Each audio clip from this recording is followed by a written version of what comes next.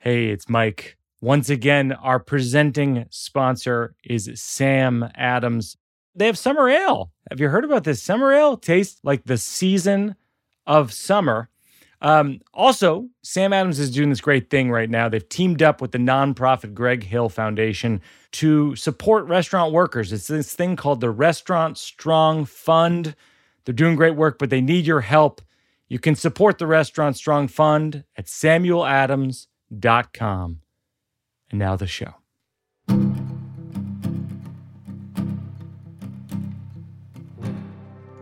Welcome back to another episode of Working It Out. Our guest this week is a comic who I love.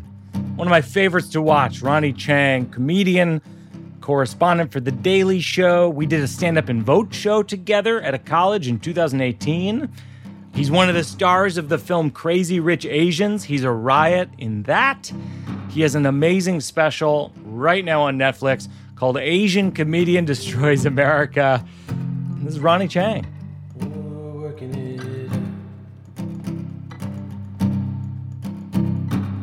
When you started doing comedy, did you start in Australia? Yeah, I started in Australia. I'm actually in Australia right now. Okay. I started in March 2009. You're telling me you've only been doing comedy 10 years?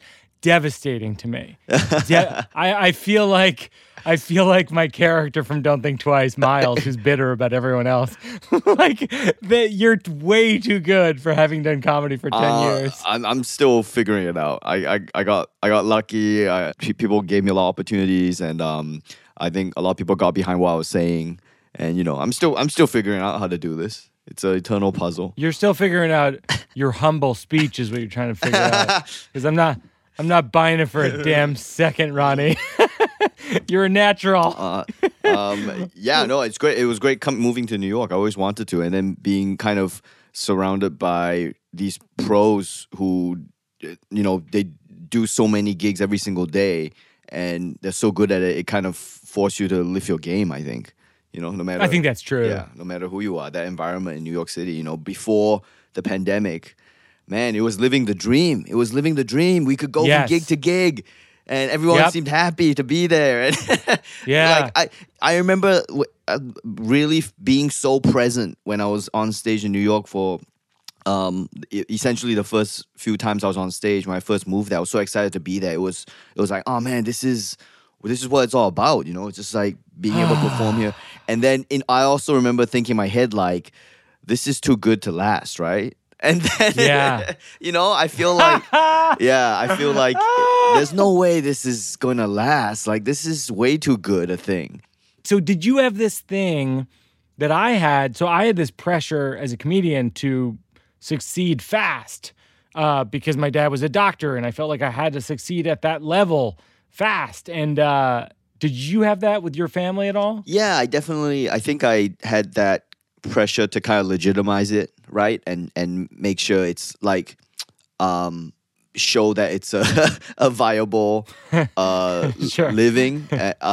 It's very quickly. So the decisions I made, who you hang out with, how you conduct yourself, all those, everything I did. I mean, I think naturally I'm a pretty square kind of guy anyway, but everything I did was kind of like, how would a professional do this, So the other thing is, like, I went to law school, so I kind of was at a very corporate period of my life when I was starting comedy. And I gotta say, like, that also kind of affected it in terms of, like, being a professional, interacting with other people and approaching your craft, I had the same thing. I went to Georgetown, so I was surrounded by people in law, foreign service, medicine, all these things that were very professional. And so, you have to sort of invent your own professional track because in stand-up comedy, there sort of isn't one. Yeah. I don't know if I'm exposing myself as a huge square, but I think that helps a lot in comedy because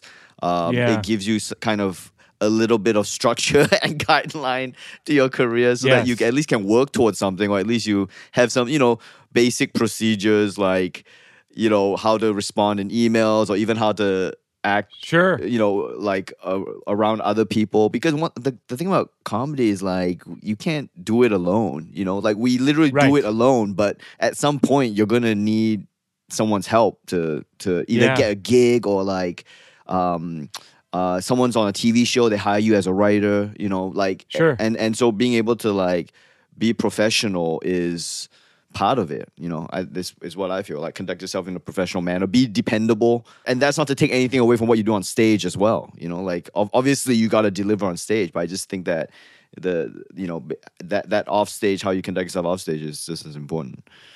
It's huge. Yeah. It's funny because the other thing you say in your special is that America translates in Chinese to beautiful country. Yeah. And like there's a lot of discussion of how America is seen by the world in its current response to Corona. But it's like, do you feel like the pendulum is shifting there? Well, actually, I was gonna do a bit, in the work a new bit with you about this, but I definitely. We can get to it. Yeah. Sure. Yeah, but no. Short answer is the pendulum is shifting a little bit, quite a lot. The pendulum has shifted quite a lot since before, I would say. Oh, Jesus. Yeah, and not in a good direction either. So, if I'm getting this right, you lived in Malaysia, Australia, New York, and New Hampshire. Is that correct? I lived in Malaysia, Singapore, New Hampshire, and Australia. Yeah. Yeah. So my question. And New York. Yeah, I mean recently to New York. In New York, of course. Yeah. Where we met. Yeah. What do all of those places have in common? What do they have in common? Yeah. Because who else has lived in all those places? This is a huge experiment in human beings. No, do you know what it is? It's just there's the same dumbasses in every country. The same idiots show up in every country. The same conspiracy theory, you know, like they think they have all the answers, and they lack a ton of perspective, and they've got prejudices, and those same idiots are the same in every country, but it's just a different team. You know, so it's either be like Team Malaysia, Team Singapore, Team Australia, Team America, like. So those idiots, the same type of idiot exists in every country, and they never meet. The only people they should just meet and destroy themselves. But the problem is that they will only meet the like good people from other countries and act like dicks to them. And that's just universal, unfortunately. Well, their conspiracies are probably about each other, right? Yeah. So like the stupid Kung Flu thing that Trump says is like there's probably the equivalent in Malaysia about America. Yeah, I mean, right? not probably not in Malaysia, but in Asia they'll think the same thing about America. Yeah. Unbelievable. Yeah. So, but I mean, if I can give you also a flip side to that is also the good people also exist in all the different countries, So I always feel like too often we compare like the worst of one country to like the best of the other country. You know what I mean? Like sure, yeah, of course, and we don't go we don't compare the dumbasses with each other, because that's the more accurate comparison. Like these people are dumb, and then those people are also dumb, and they. But too often we're like, look at these dumbasses. We're the good people. These people are dumb. And you're like, well, you're comparing their dumbasses to our good people. So obviously they look dumb. If you do that, everyone who's not you looks like a fucking moron, right? But if you... So I guess my follow-up to that would just be, proportionally, is it same amount of dumbasses in all of those locations? That's a great question. That's too big a call for me to make. I think that could alienate you to the entire American audience. Oh no, I'm not scared of alienating. I just don't want to be inaccurate. I'll accurately, but you know what? I'll go by the the normal distribution curve. If everything in nature follows that, I'm gonna say I think the proportion will be the same. The proportion of dumbasses are the same. So this is a thing called the slow round, which is just sort of prompts. This one's called On a Loop, which is, do you have a memory from childhood where it's a memory of a thing that happened, but it's not even like a story? I've got a million of those because I grew up in America, and because I left America for 20 years afterwards, and I've always been trying to come back to America since then. And so that period of my life when I was like 3 years old to 7 years old, it really felt like a dream. It felt like... Oh, interesting. Yeah, it felt like this thing because I could never go back to it. Wait a minute. So I just want to chart the progression. Yeah. Were you born in Born in Malaysia. Born in Malaysia, Yeah. and then your family moved to New Hampshire. Yeah, yeah. And then your family moved to Australia? No, we were like good immigrants. Like we got our education and then we went back to Singapore. Like we didn't take jobs. We left. Yeah, we left back to Singapore. Yeah, so we moved to Singapore and then I went to Australia for college when I was 18. So Wow. Yeah. So you have all these memories from being like in New Hampshire, like 3 through 7, but it sort of felt like a dream because you didn't live there anymore. Yeah, you didn't live there, and it was such a foreign world to what it's even foreign to American standards. I think Manchester, New Hampshire. It's nothing like New York. So there's no way to kind of recreate that feel. So it's like all these fragments of memories, and I got to go back to New Hampshire when I moved here to do a college gig. And I was so psyched, and I actually went there, and I was like taking photos and videos of all the, all the places, and I sent it back to my mom and dad to show them, and they were like, "Oh yeah, that's the park, that's the library." Oh my gosh! Yeah, it was really interesting. And when I was 3 years old to 7 years old, literally the world to me was like 5 places. It was school, home, the park, library, one restaurant, and like the lake. And so I remember I was in like pre-kindergarten in New Hampshire. It was a preschool that was also a church. And then we were in the playground, and this dog walks past, and I remember like looking at the dog and asking the teacher like, "What is that on the dog?" And then the teacher kind of leaned in and whispered, "That's his balls." Oh my god! And then I was like, I didn't know what that meant. I at the time I didn't know what that meant. I didn't know why she was whispering, and only like 15 years later, that memory comes back up in my head, and I was like, oh, yes. She's talking about balls on the dog, and she didn't want to like yell it out, and I don't think. Oh my god, that makes so much sense. Yeah, everything about that made sense, but at the time, nothing made sense. Why does this dog have this thing on it? And yeah, I have distinct memories of seeing balls on a dog and thinking to myself, especially certain types of dogs that have less fur. Yeah, where you go like, so what's that all about? Yeah. What's going on there? Yeah. Did you ever feel left out of a group growing up that you like desperately wanted to be in? That you look back on? Yeah, I think so. I mean, I feel like I've been left out of every group up until, honestly, up until comedy. Comedy was the one where it was the first one where it's like, yeah, this makes sense. Like you can hang out with comics and you talk about stuff and everyone gets it. Everyone gets what you're saying, gets where you're coming from.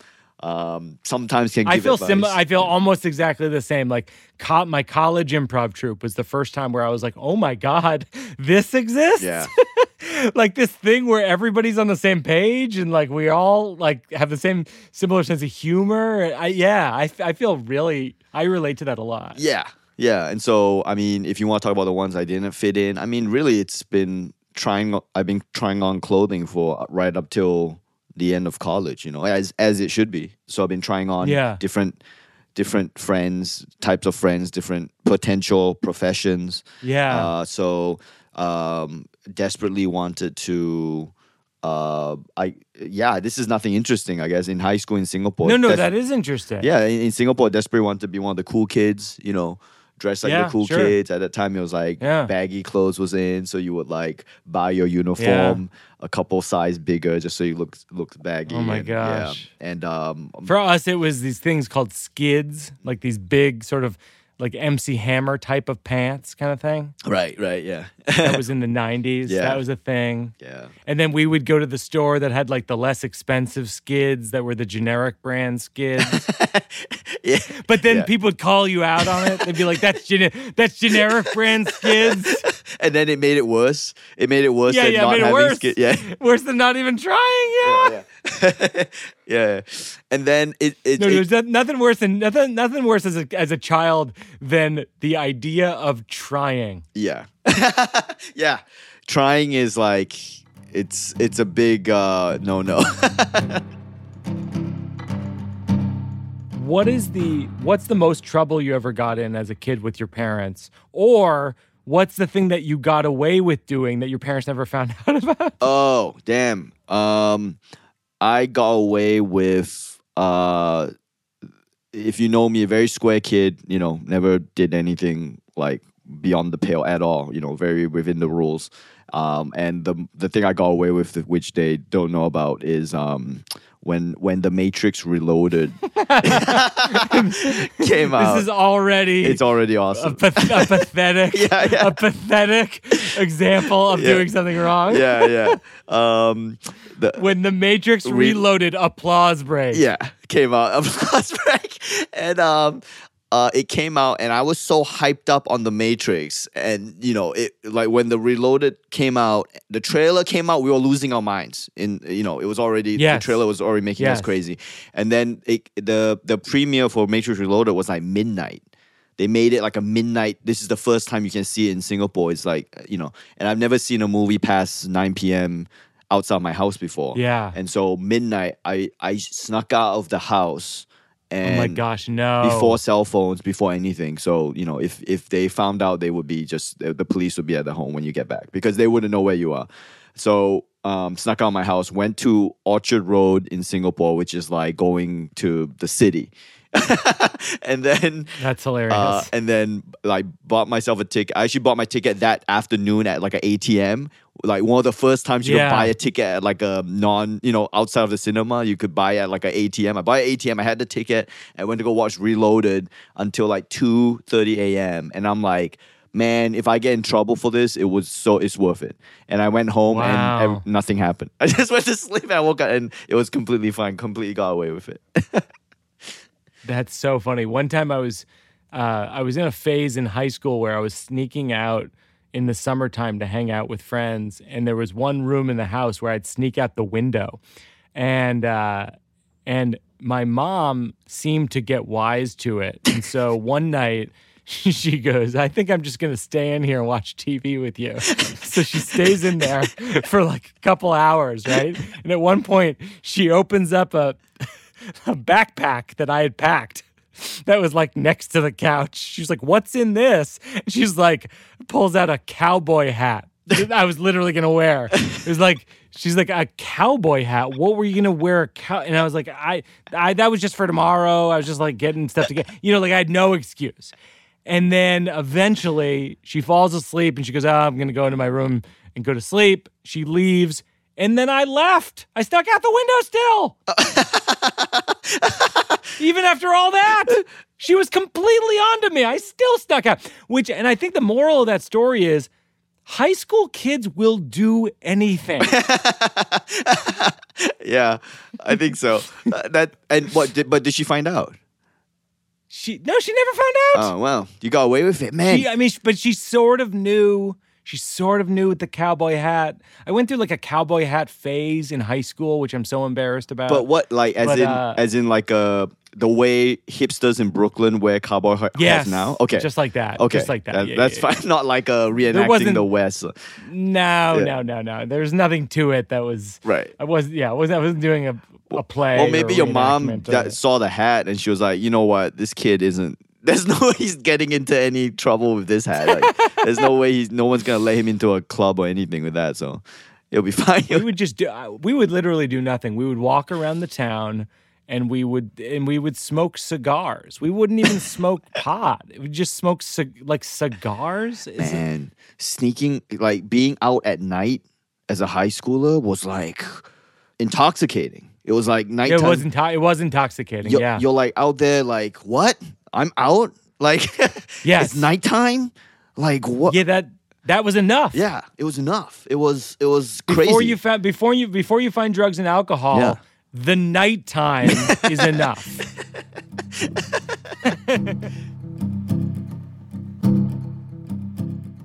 I'm trying to work on this bit about how when I was a kid, America was a no-brainer to go to. No matter how, like, where you sat on the social, like, economic ladder in other countries, you could be rich, you could be poor. It was like, yeah, go to America. Like no brainer. Yeah. Like, yeah, of course go. Like Yeah. it's That's interesting. It's awesome. Yeah. Like you there'll be opportunities there. It'll be a better life. You can there's more freedom, there's more TV, and then now like There's more movies at midnight. yeah, more movies at midnight. And then now it's like I talk to my mom. And by the way, so I'm the only one of my family who moved to America. Like I'm alone there. Oh. It's me and my wife. So I've got no other family there. And now I talk to my family members, like my mom, and it's like so hard to justify why I'm going back there. They literally are like, don't go back. Like, oh my gosh. Like why? Like I have to say, mom, I'll probably be back there for work soon. And she's like, why? Don't go. Have you seen the news?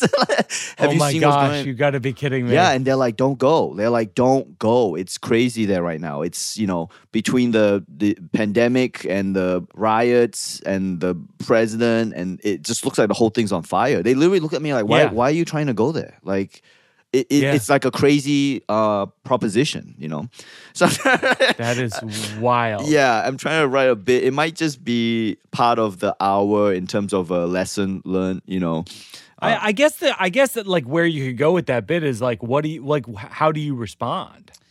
Because I can tell dick jokes for a lot of money there, which makes the problem even worse. Because they're like, what? Right, that's not that good of a reason. That's not that great a reason. Well, I can tell dick jokes on TV there and hide it behind satire, so it makes me sound more sophisticated, and people pay me money for it. And they're like, what? Wait, I have a question. Do you speak Mandarin? I do. I speak Mandarin, but to my mom, I've always spoken English to my mom. Oh, okay. I actually. And so, yeah. Can you perform stand-up in Mandarin, and is that like a big market? I've done it, but I'm not great at stand-up in Mandarin. I assume it's a great market, as everyone in the freaking in the movie industry and the entertainment industry things. Everyone in the video game market. Everyone who doesn't do stand-up has told me that stand-up in Chinese is a big market. But sure, my dad used to tell me that as well. But I think there's a decent bit there, which is like the endless amount of people who tell you, like, where you'd make some money is China. China, a lot of people. Yeah. You're like, right? No. I'm aware. I'm aware of how many people are in China. Yeah, and it goes back to like we do this. I like to think. We do this because of self-expression, and obviously maybe at the start it was we need money, and and profile helps us make money from this profession, so we kind of we kind of go after profile. Sometimes we try to build our profiles, but ultimately we're kind of in this for self-expression, right? And this idea of like, oh yeah, just go there and do it there. Like, no. My whole thing was to come here and do it here. Like, it's not. Yes. If I was trying to make a bunch of money, I go do something else, because this makes no financial sense at all. If you did stand up in Mandarin, like, would there be restrictions on what you could say? Yeah, and I've done it. I've done it in stand-up. And Des Bishop has done it way more than me. Actually, if anyone's listening to this, go Des Bishop, Irish comedian who... he's very funny. We work with him at the Cellar all the time. And he's a very famous Irish comedian. In Ireland, everybody knows him. And he did this thing where he moved to China and learned Chinese from scratch for 2 years. And he, with the goal of doing a stand-up show in Chinese. And it's a documentary. Wow. You can go watch it. Des Bishop, I think it's made in China, I think. Wow.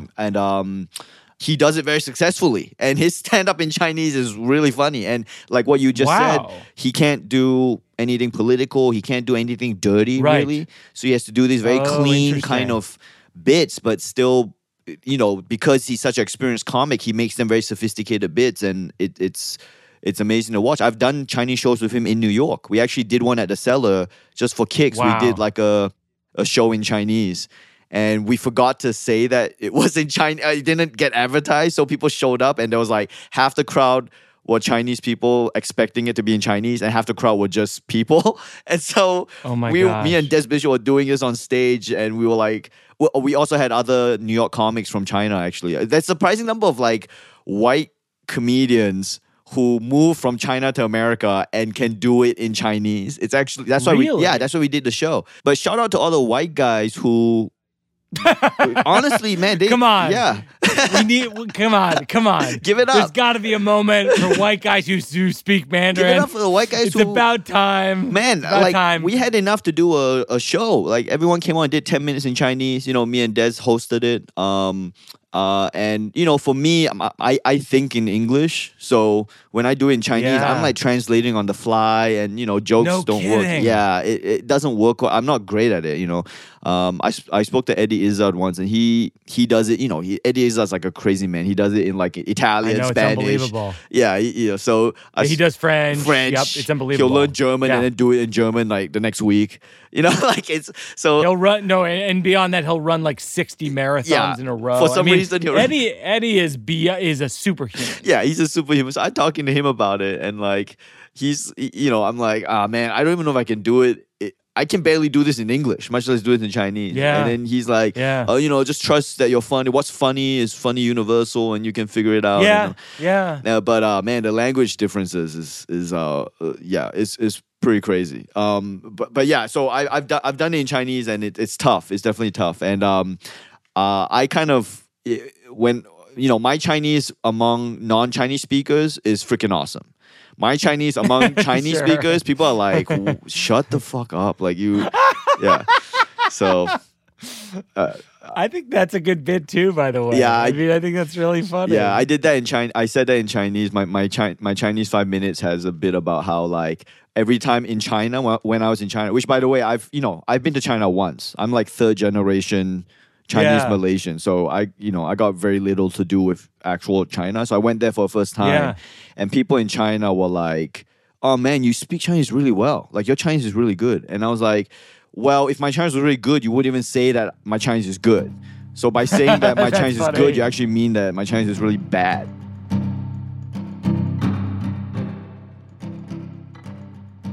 Well, I've been working on this thing last year, my wife and I finally bought a place in New York after, I just turned 42. It's like, I'm 42 years old. If we finally buy something, it's just too late in life to buy. It assumes that we're going to live as long as the mortgage, and it might not happen. And then I start looking at the origin of the word mortgage, and it literally means death pledge, which really makes buying an apartment feel a little less fun.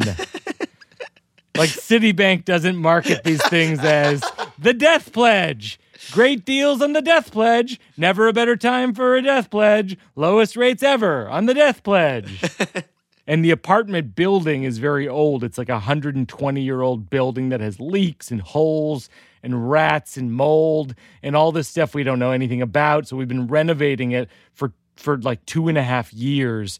And I feel like I'm only going to live until I'm like 60. So I feel like I'm building my own coffin slowly. Yeah. And that's a little bit in the same universe as the first Man. joke. It's almost like, you probably find this with jokes. It's almost like sometimes you go into, you have two jokes there, right? You have the joke about the death pledge, and then you have the building my own coffin slowly, and you go like, oh, death pledge is funnier. You get the bigger laugh there. And then you're like, the building my own coffin slowly is pretty funny, but it's not as big of a laugh. And you're like, well, maybe when we get back on stage, I'll try to flip-flop those so that one Yes. builds up to the next Yes. one. When you're doing a 1 hour show, you can kind of get away with a tag that means more to you than so you say it because that's a beautiful way to end it, right? It's like a structural, Yes. even in that short little bit. I mean, ultimately I have no idea how it'll fit into the bigger show, but in structurally as a story, that makes sense to kind of use it as a tag to go on to the next point. The whole show is actually, this new show I'm writing is called The YMCA Pool. It's about how in middle age I'm returning to swim at the YMCA Like a pool, salmon. which I never wanted to. Yeah, which I went as a child. I swore I would never return. Yeah. And here I am in the YMCA pool, and it's sort of a metaphor for life and how we Sure. sort of realize our limitations, and my limitations right now are the YMCA pool. and in some ways, buying an apartment after all these years is sort of a metaphor for that also. Right. I think that's a bit about maybe refinancing the death pledge. You know, that could be a Yes. that's pretty funny to look at the death pledge interest rates. Yeah, what the cash out refinancing would look like on the death pledge. Yeah, and this guy's got a cheaper death pledge, so we're gonna go with him. And then I got so we move into this new apartment, and it's me and my wife's bedroom, and then there's our daughter's bedroom. She's 5. And my wife and daughter sleep in my daughter's bedroom because sometimes parents sleep with their kids and the other parent is like, okay, and then doesn't say anything about it. Because what are you going to say? Don't do that. You're showing her too much love. So that's what it is. And so at a certain point, the building developed a mold and mildew problem in the basement that's seeping through the floor into our daughter's bedroom. And it made Jen cough because she's allergic to mildew.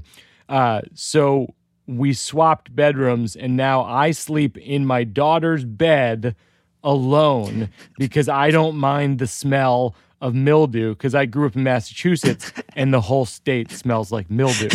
And so now I'm the hero of our home because I don't mind the smell of mildew. My wife and daughter call me Mildew Man. And Mildew Man's superpowers include not minding the smell of mildew and that's it. And so if there's ever a citywide crisis, Superman will show up and blow out all of the fires in the buildings with his super breath, and Batman will fly on top of a subway and make sure it doesn't fly off the tracks, and Mildew Man will not mind the smell of mildew. And that's all I have on that. Very touching. Very touching. I'm trying to work on this bit about how like the conspiracy theorists are always trying to like solve a puzzle like the Da Vinci Code, and they're just never you know what I mean? Like everything to them is like this like escape room that they're trying to escape from. They're constantly trying to like connect the dots and like solve something. Like they're trying to solve this puzzle, and the worst part about it is that they're just, you can see that they're not even going in the name of truth. They're just like ultimate contrarians, because one of the themes of this pandemic is that like the government is just trying to trick everyone to stay at home. It's not real. Yep. Because everyone's reporting on it. They must be lying. It's not real. Yes. This pandemic isn't real. And then you go like, well, what if the reverse happened? What if the government actually did that? What if the government actually was like, right. You know what? The pandemic isn't real. Don't worry about it. It's actually fake. We can handle it. Don't worry. And then, like, the same conspiracy theorists will be in the hospitals videoing people dying of it and going like, the government isn't telling you about this. This isn't a normal flu. This is people are dying from this. They're trying to kill off, and then there'll be some conspiracy about how the rich people are trying to kill off the poor people. They're not letting us. They're not letting us know about this pandemic because they want us all to die. You know what I mean? And yes. Maybe going into the hospital, people dying part is a bit morbid for the joke, but the point of the bit is like these conspiracy theorists would be conspiring either way. Yes. I mean, the conspiracy theories in America are just straight up racist. I mean, they're like just straight up racist. And then the president like fans the flame of the racism. And I have to say, it just feels so fucking upside down. Yeah. To a point where like, you just, you throw up your hands. You go, I don't even know what to say. Because I was gonna build on that and maybe there's a bit about like what's weird about having the president be a conspiracy theorist is that you're kind of like, hey man, the conspiracies were supposed to be about you.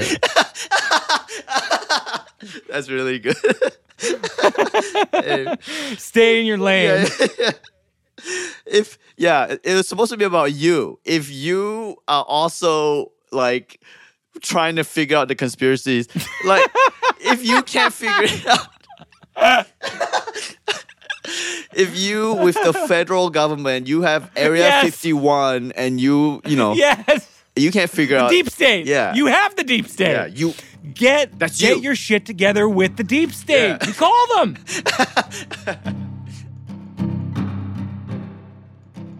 So this is a continuation of Mildew Man. So the other night, Mildew Man is sleeping in his daughter's bed, but not in a creepy way. And I hear scratching in the wall next to my head. This is completely true. And it was loud scratching. Like it was like, I was like scared and I thought like, I think there might be a person in the wall.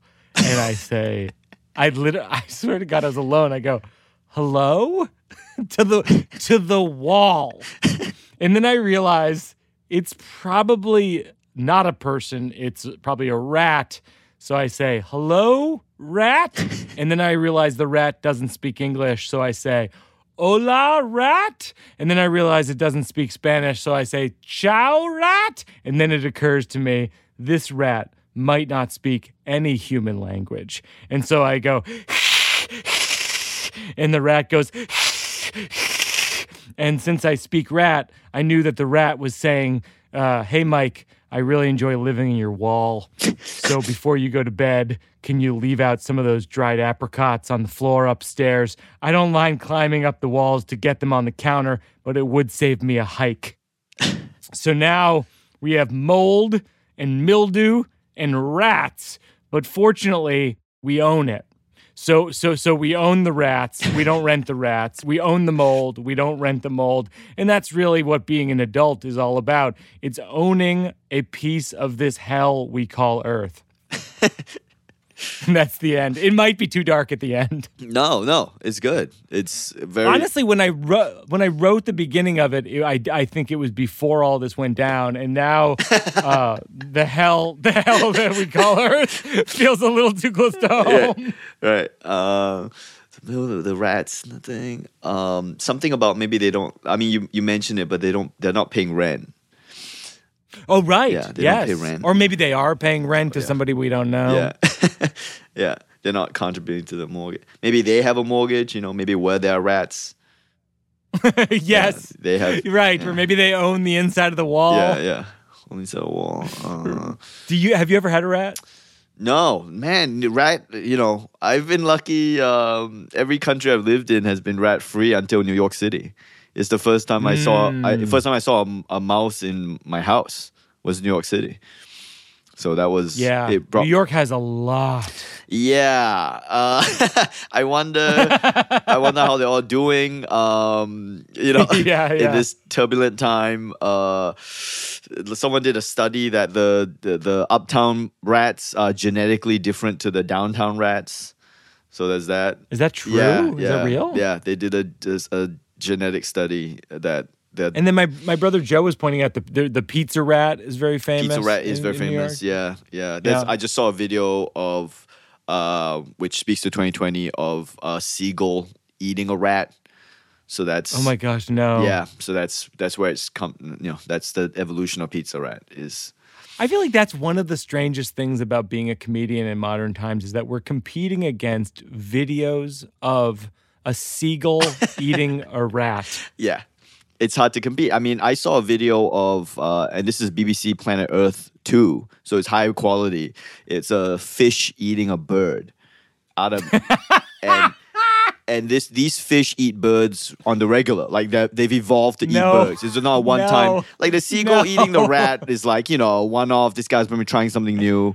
Like maybe he's sick of fries. He wanted to go something else. But you gotta be kidding me. But this fish eating the bird, just Google fish eating a bird. And when I saw this video of this fish leaping like an Olympic athlete out of the water and eating a bird, I was like, oh my gosh. Wow, you can't compete with my 5-minute bit that takes 3 minutes to set up is not gonna. But you should do that as a bit, because I think that just literally talking about that as a setup is phenomenal. Yeah, the fish eating a bird. Just the setup, because to me that is like the perfect that is the perfect metaphor for climate change.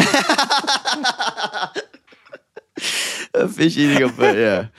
The fish are eating the goddamn birds. I mean, when are people going to start believing in climate change?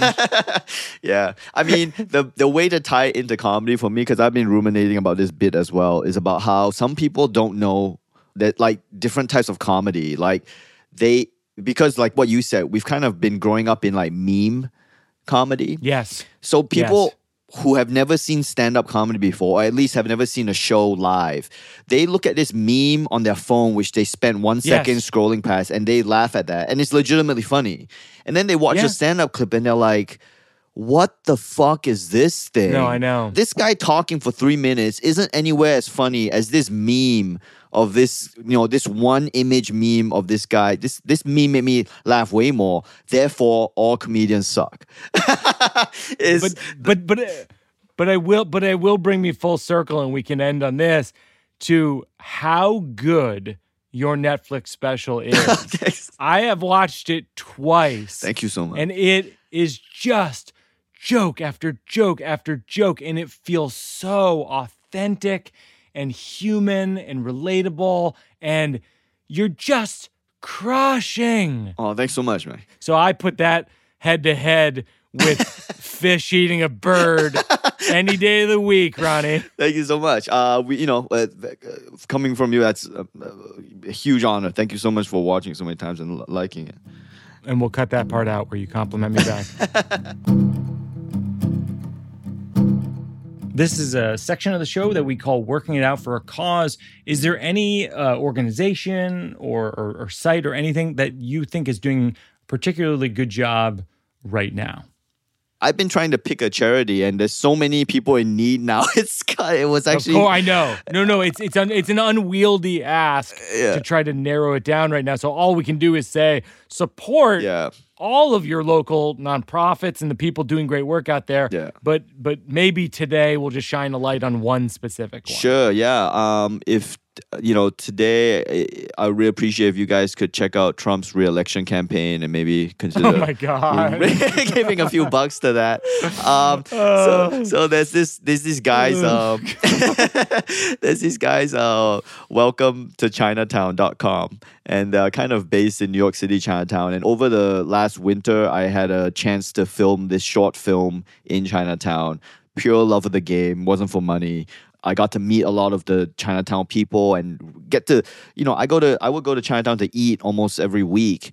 And even then, for the last 5 years I've been going, but even then I got to see parts of Chinatown making this movie that I haven't seen before. There was all these cool little restaurants and these figures these community leaders and people who've been there since they were children, and they're very much a part of the fabric of New York City, and these, including these authentic shops. And part of the joy for me in New York City was the small businesses.